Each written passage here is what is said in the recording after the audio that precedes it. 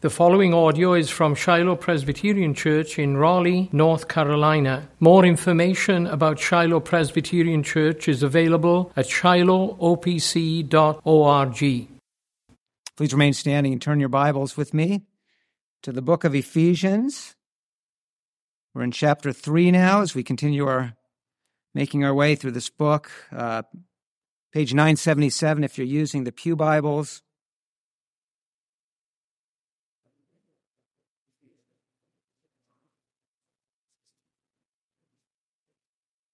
Ephesians chapter 3, and we'll be looking at verses 14 through 21. So let us listen carefully and worship the Lord by listening well and receiving His word this evening. Ephesians chapter 3, and beginning in verse 14.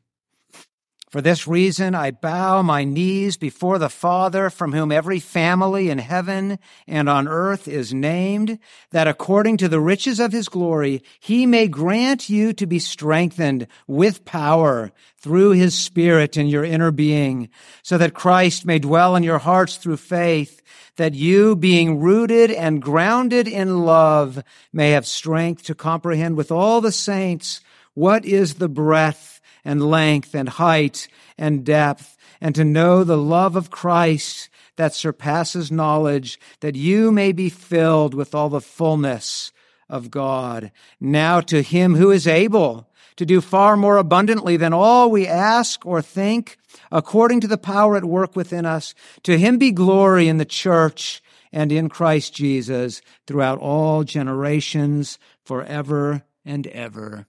Amen. Amen. Let's look to the Lord and ask His help as we receive His word this evening. Let's pray. Father, how we do praise You for this, Your blessed word of truth. We give You thanks and praise for it. But Father, we confess again that it will benefit us in no way unless You come to us and bless us. So please, Father, come, we pray. Send afresh Your Holy Spirit and touch our hearts. Lord God, as we hear, enable us to receive and to believe, indeed, and to obey the voice of our blessed Savior, Jesus Christ, in whose name we do pray. Amen.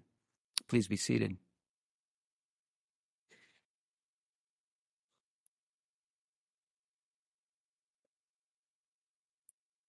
For this reason I bow. For this reason I bow. Those are the last 5 words, or the first 5 words of the text, our title this evening. And I would submit to you that if we learn to say those 5 words often, we'll receive, or we will have gleaned good application from the book of Ephesians, our text this evening, indeed the entire Bible. Friends, how do you respond? How will you respond to the word of God as it's been proclaimed to you this day? Well, again, this evening, how do you respond to the word as you receive it in your own lives each day? The Apostle Paul tells us how he responds, right? For this reason I bow. He bowed down, maybe fell on his knees or fell on his face in the presence of God. And he prayed. It seems that was his response to all of the truth that we see revealed in this book, because we saw similar language to this. For this reason I pray. We saw it back in the first chapter, that great prayer of thanksgiving in chapter 1, verses 15 and following. There he described how he continually prayed. He said, I do not cease to give thanks for you, remembering you in my prayers. And so Paul prayed and prayed and prayed without ceasing, as he commanded in another place. And really what he says in our text this evening is kind of resuming what he earlier started to say. Verses 2 through 13 were kind of an interruption of his thoughts. So he really earlier started to say this. It's kind of like at any point in what he writes here, he could simply fall on his face before God, saying, for this reason I pray. And brothers and sisters, that's what your life and my life ought to be like. Ceaseless praying. Surely that ought to be our response to what we receive in this wonderful letter. And note one other thing by way of introduction here. Note that this is a prayer for power. He prays in verse 16 that the believers would be strengthened with power. In verse 18, that they would have strength or power to comprehend. And then verse 20, he appeals to that power which is at work within us. This is a prayer for power. You know, I guess it's one of the beautiful paradoxes of the Christian life that we know the power of God most profoundly when we feel our weakness, when we're on our faces, confessing our utter dependence, our utter need of God, pouring out our hearts unto Him in prayer. Then we know His power. When I am weak, then I am strong, Paul wrote to the Corinthians in 2 Corinthians 12:10. And so this is a prayer for His power, the power of Christ. Our message this evening is this, that the gospel moved Paul to bow before the Father in prayer for power. And I want us to note three things this evening about this prayer for power. This is filled with such wonderful content, but I want to suggest that maybe these three simple statements can help us as we approach the text this evening. We will see three things about this prayer of Paul, this prayer for power. One, it was prayer that God would powerfully fill the believers with Himself. And then secondly, it was prayer for power to know how much He loved them. And then lastly, it was prayer with confidence that God would powerfully grant all that Paul asked, all that for which he prayed. So consider those three things. The first then, prayer that God would powerfully fill the believers with Himself. I'm taking these first 2 points in some ways kind of topically rather than following so much the structure of the text. But look at those words which we see near the center there at the end of verse 19, where it says, that you may be filled with all the fullness of God. Just think on those words this evening. They strike me as being so important. There was Paul. What am I praying for you? I'm praying that you would be filled with God, filled with all of the fullness of God. We could kind of quibble over the order of things here, talk about the sort of cause and effect relation to these different things that we're seeing. And I was kind of doing that a bit, thinking about that in my first 2 points. On the one hand, we could say that it is as we are filled with God, as God is in us by His Spirit, that we're enabled more to know His love. It's also true that the more and more we come to know the love of God, the more and more we are being filled with the fullness of God. I think that's certainly suggested by our text this evening. That's sanctification. In one sense, we could describe sanctification as simply being more and more and more filled with God. That's mind-boggling, isn't it? The work of the Spirit in sanctification is mysterious and incomprehensible, albeit glorious and wonderful. And so it is with the ways of God. His ways are incomprehensible, beyond our comprehension.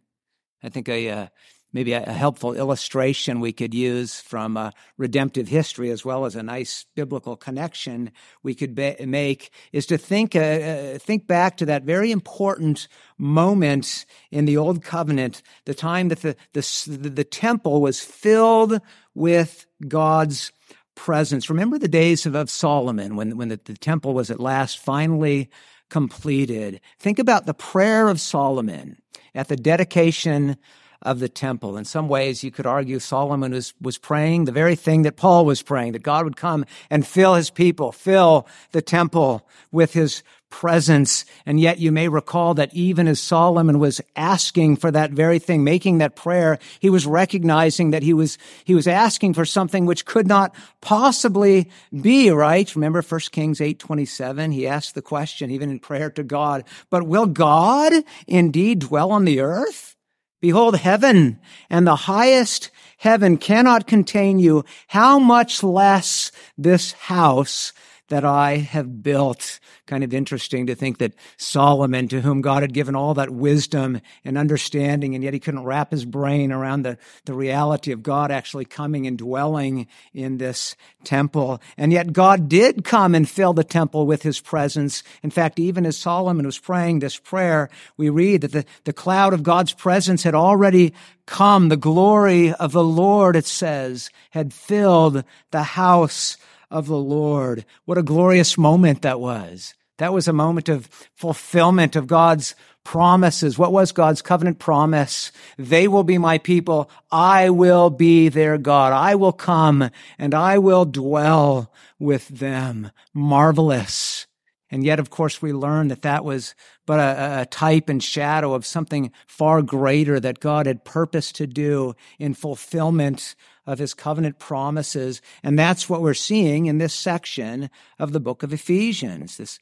This prayer this evening is really further speaking to what we've already seen, what we even saw at the beginning, the first part of the chapter, where Paul wrote about his insight into the gospel, that great mystery which had been kept hidden for ages past, but which had now been made known to him, to Paul, as well as to the other apostles. That great plan of God to bring these Gentile believers together with Jewish believers and to form one new people, one new body in Christ Jesus. To this one new people, this one new body, God had fulfilled. God was fulfilling his covenant promises to bless and to give life.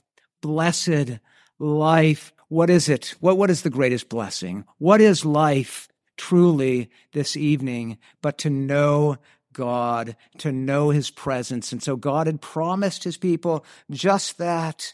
I'll give you life. I will bring you into the fullness of fellowship with myself. I will even come and fill you with myself. That's the blessing. That's the blessing of the kingdom, isn't it? So important.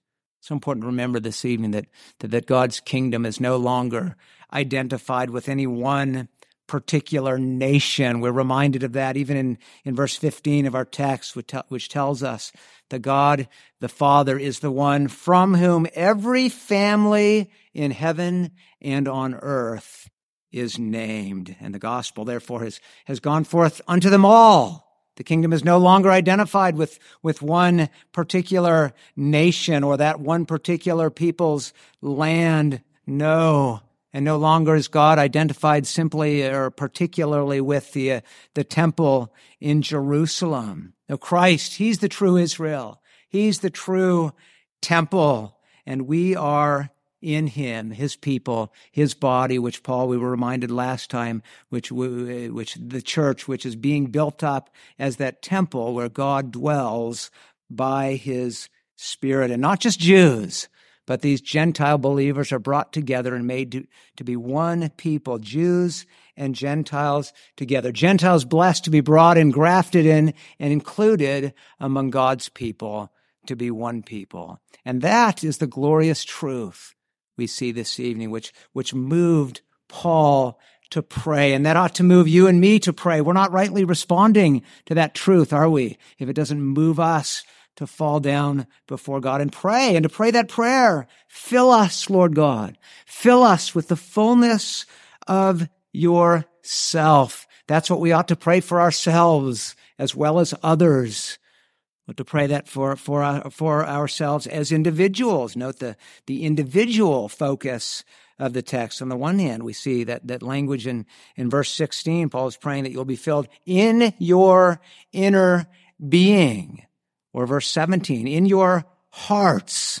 And so we should pray, oh Lord, fill us, each one, each heart, each individual, fill us with yourself. We know on the one hand that we have been filled with God. We have the Spirit. It's the Spirit who has come and given us faith and by that faith united us to Christ. And Christ has come and he has taken up residence in each of our hearts. By faith, we possess Christ. Christ dwells in us by the Spirit. He dwells in us individually, and he also dwells in us, among us, corporately as the church. Paul also focuses, again, not only on individuals, but on the church. Verse 21 makes that clear here. So Christ, he dwells with his people as the church. But then the question is, if Christ is already dwelling, God is already dwelling in us as individuals and as the church, then why do we pray for him to dwell in us? Well, we see that he purposes, he desires to do so even more and more. And he purposes and he desires to do so in answer to the prayers of his people. Look again at the language of verses 16 and 17, where Paul is praying just that God would more and more. Look at verse 16. Paul's prayer was a prayer that according to the riches of his glory, he may grant you to be strengthened with power through his Spirit in your inner being, so that Christ may dwell in your hearts through faith. Just think on that. Christ in you, Christ filling you more and more and more. It is mind-boggling, isn't it? Maybe it's hard to understand, but we believe it. We accept it by faith and we glory in it, and we're called to pray for it. Even little children can pray for that, right? Little children. But what's the greatest thing you could ever possess? You might think of a really, really great toy you hope to get at Christmas time. Girls, maybe I'll get that one doll or that Lego set or that really great bicycle. Those are great things. But that's not the greatest thing you could ever get. The greatest thing you could ever have is God himself, and God has given himself to you to dwell inside you as you receive Christ by faith, to possess God, to possess him by faith, to be filled with God. What a great thing to have. What a great thing to pray for. But then the second thing we see about Paul's prayer is that it was a prayer for power to know how much God loved his people. I wasn't here this morning, but I gathered during the prayer hour that this was something that was already focused upon, and maybe God really wanted us to focus in on this evening. I'll ask you the question, dear Christian, do you know how much God loves you? Maybe circumstances, trials in your life are causing you to doubt or hindering your ability to know the love of God, weakening your understanding. And as such, we need to hear it. We always need to hear it. We need to hear it again this evening. We do well to remember that the apostle who wrote these words, he understood some things about suffering, didn't he? He was writing these words from a prison where he was suffering.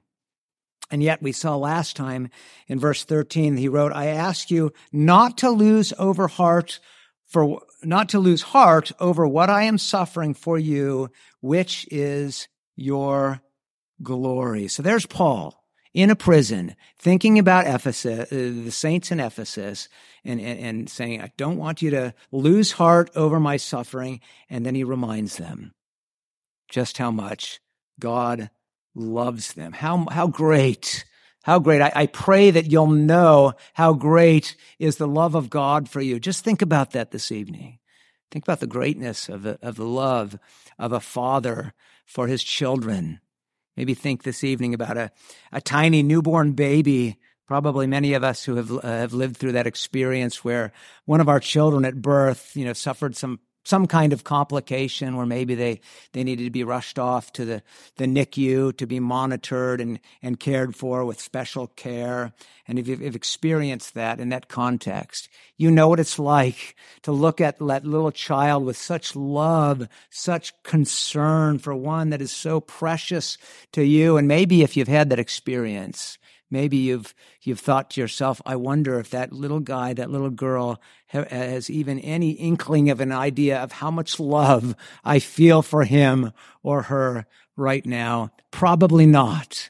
And in some ways, so it is with us as children of God. We have no idea. We're finite, limited in our understanding. We're fallen and sinful at that. You can't even begin to understand this evening how much your God loves you. Well, let it grip your heart, Christian, that you can't know because he loves you with a love which surpasses knowledge. Look at the language in verse 19. It surpasses knowledge. I'm thinking in a sense, maybe this was mind-boggling. It gripped the heart of Paul as he's writing these things. He suddenly falls down, bows before the Father, and says, "Oh, Father, oh God, help these ones to know, help them to understand how much you love them. Fill them with your Spirit and enable them to see it." Indeed, we are finite, we are weak, we are helpless. Can't begin to understand it. And so we need Christ dwelling in us for that very purpose, to help us. Look again at Paul's words. We need what he says in verse 16. We need to be strengthened with power through his Spirit in our inner being. Verse 17. We need Christ dwelling in our hearts through faith so that we might be rooted and grounded in love. And thereby, verse 18, we might have strength to comprehend with all the saints, to comprehend that great love. But look at Paul's description of it. How much does God love you, dear Christian? He loves you with a love so great that you can't begin to understand it, that you need prayer. You need to pray for yourself and others that you might begin to understand it more and more. He loves you with a love, which as Paul describes it, it's infinitely broad and long and high and deep. Might call to mind the words of the psalmist, where the psalmist says, "Your love, O Lord," Psalm 36, or as the ESV translates that word, chesed, "your steadfast love, O Lord, it extends to the heavens, and your faithfulness to the clouds." It is infinite. It is incomprehensible. Think back to Solomon's prayer, right? Even the heavens, the heaven of heavens cannot begin to contain you, O God. Well, what is God? God is perfect love. Even the heavens cannot begin to contain his love. Incomprehensible. And yet, ironically, paradoxically, Paul is praying for power to comprehend. And so should we. We should pray it for ourselves. We should pray it for others. Power to comprehend God's love. I think this should as we think about this, to know God's love, this should serve as a rebuke to any one of us if sometimes we operate on a knowledge that's distorted and contrary to God's love, a knowledge where we know things, but we don't know things in a way that breaks our heart before the Lord, that warms our hearts unto the Lord in love and devotion, maybe a love that's cold and calculated, or I'd say a knowledge rather that's cold, that's calculated. We know things, but do we know the Lord? Maybe a love that moves us even to pride. Look at how smart I am. Look at my great handle on the Word of God. Look at my great grasp of theology. Might call to mind the words of the Apostle Paul when he wrote to the church in Corinth, a church which was filled with divisions. Paul was concerned about unity, even as he'll soon write about unity in Ephesus as well. But there was a church that was fighting over things like whether it's okay to eat food which has been offered to an idol. And they were boasting in their knowledge, and Paul rebuked them. You might recall from with those words we see in 1 Corinthians chapter 8, verse 1, where he writes, "This knowledge puffs up. Knowledge puffs up, but love builds up." It should strike us as something truly tragic, and should break our hearts to think that we can treat with such lack of love those whom God loves with such infinite love this evening. And I think that our text reminds you well, Christian. Your knowledge is worthless if your knowledge of God doesn't break your heart unto God with a sense of the greatness of his love, and if it doesn't move you to get down on your knees and pray that you'll know his love more and love one another more and pray for others to know his love more and more. Brothers and sisters, if our knowledge does not move us to say with the Apostle Paul, "For this reason I bow," and bow in humble prayer to our loving God and how much God loves us, then what good is our knowledge? Let us pray that we would know the love of God all the more. And lastly, let us do so in faith. It brings us to our last point this evening about Paul's prayer. Paul prayed with confidence that God would powerfully, there's that word power again, grant all that he asked. Just look at those final verses, 20 and 21.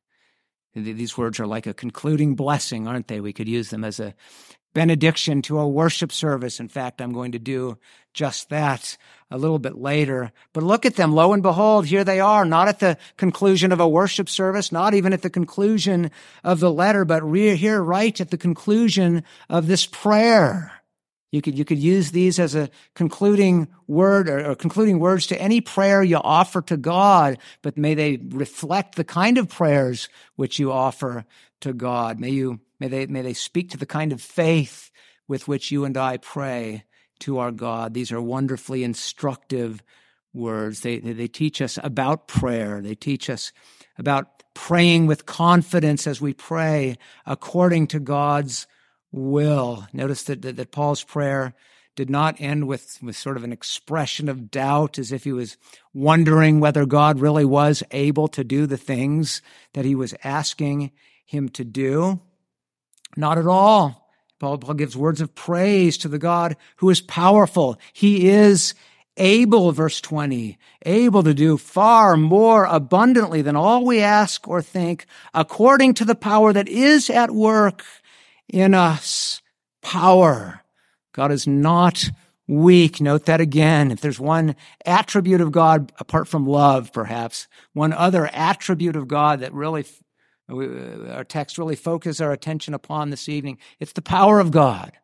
God is a spirit, infinite, eternal, and unchangeable in his being, his wisdom, and his power, and all of his other glorious attributes. Powerful and also good, loving, good. Paul is asking for good things and asking for things which he knows that God truly desires to give. There's no fear here that God is powerless, impotent, and no fear that he's asking God to give things that God really does not want to give. Sometimes you children go to your parents and you ask for something that you have a pretty good idea. Probably my parents don't want me to have this thing, right? Maybe it's even something you've asked for before and they've said no, and you thought, well, why not try again? And the worst they can do is say no, right? But you ask, knowing probably this isn't something they want me to have. Probably I'm asking for something I won't get, and probably down deep I know I should not get this.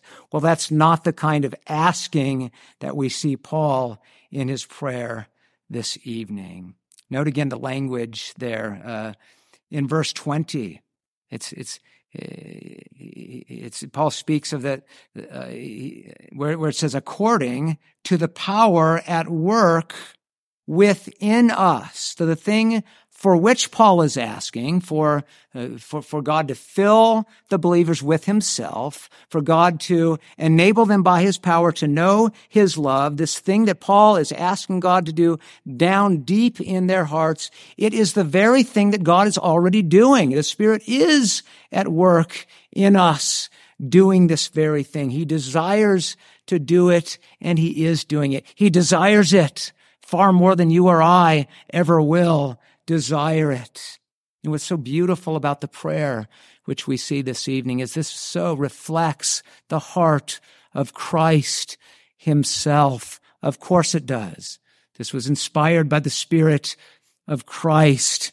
As Paul was praying, this was like Christ praying through him and moving him to write about this prayer. Jesus is the one who was and is completely filled with all the fullness of God. Of course, Jesus was God, but even as the God-man Messiah, he's the one who was filled to the fullness, supremely filled with God. Jesus is the one who knows of God's infinite love. He knows way down deep in his heart just how much how much the Father loves him, how much the Father loves the Son, and he desires the very same for his people. Brothers, just think about that. Sisters, just think about that. Think about that this evening. As we come to desire and to pray for these things, we are desiring and asking for the very same things that Jesus himself desires and asks for. In this way, we're being conformed into the image of Christ deep down in our hearts. And that ought to fill us with comfort and confidence that it will happen. Talk about powerful, powerful prayer. Imagine Jesus praying. Remember growing up, learning that verse in James 5:16 in the old King James Version, the prayer of a righteous man availeth much, or the effectual, fervent prayer of a righteous man availeth much. In the ESV, it's translated, the prayer of a righteous person has great power as it is working. Well, praise God for the righteous one. Praise God for our Savior, our great intercessor, our great perfectly praying high priest, one whose prayers are powerful and effectual. He will receive all that for which he asks. And indeed, just think about the manner in which that will be fulfilled now in the church and forever and ever. In closing this evening, just think about eternity. Think about heavenly glory. Our text, as it concludes, fills us with thoughts of eternity, right? Forever and ever. What a reminder that God will be supremely glorified throughout all eternity. And so Paul writes, to him be glory in the church, that's now in his church, and in Christ Jesus throughout all generations, forever and ever. Amen. Just think about the fact that a day will come when at last we will, each one, down deep in our hearts, we will be filled with all of the fullness of God. A day will come when we shall know without any sinful doubts just how much God loves us, as surely as the Father loves the Son, for we are in the Son, and he is in us and will be and will fill us for all eternity. Eternity in heavenly glory.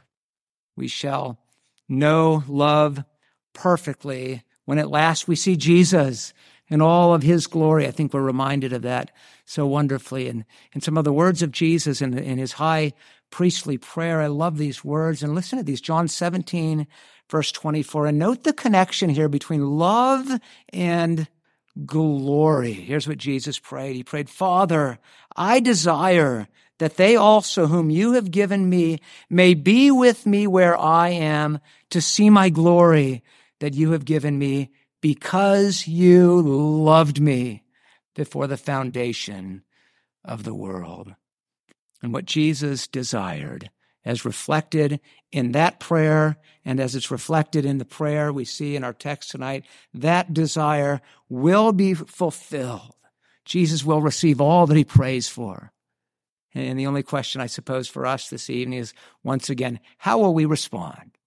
Will you, will I, like Paul, fall down? For this reason, I bow before our God. Like Paul, will we pray? Prayer without ceasing. Pray, pray, pray. You learn to pray like we're taught to pray in this text. You are laying hold of the glories of the age to come. The powers of the age to come are at work at you and me as learn to be people of pray, and pray as God desires that we pray. By the power of Christ, let us learn to pray. Pray without ceasing, now, forever and ever. Let's pray. Lord, we pray that you would help us to do just that. Oh God, come to us. Help us, we pray. By your Spirit, may your word fill us, apply it to our hearts and our lives, and help us to imitate your apostle, even as he imitated our Savior. Teach us, Lord God, to desire and to ask for those things which you desire. Father, cause us this evening, we pray, to know of your great love for us, and so to love you and love one another. And Lord God, may in all of our lives, may we bow before you then in ceaseless prayer. In this way, indeed, help us to lay hold of that eternal life to which he called us, Jesus Christ. It's in his name that we pray. Amen.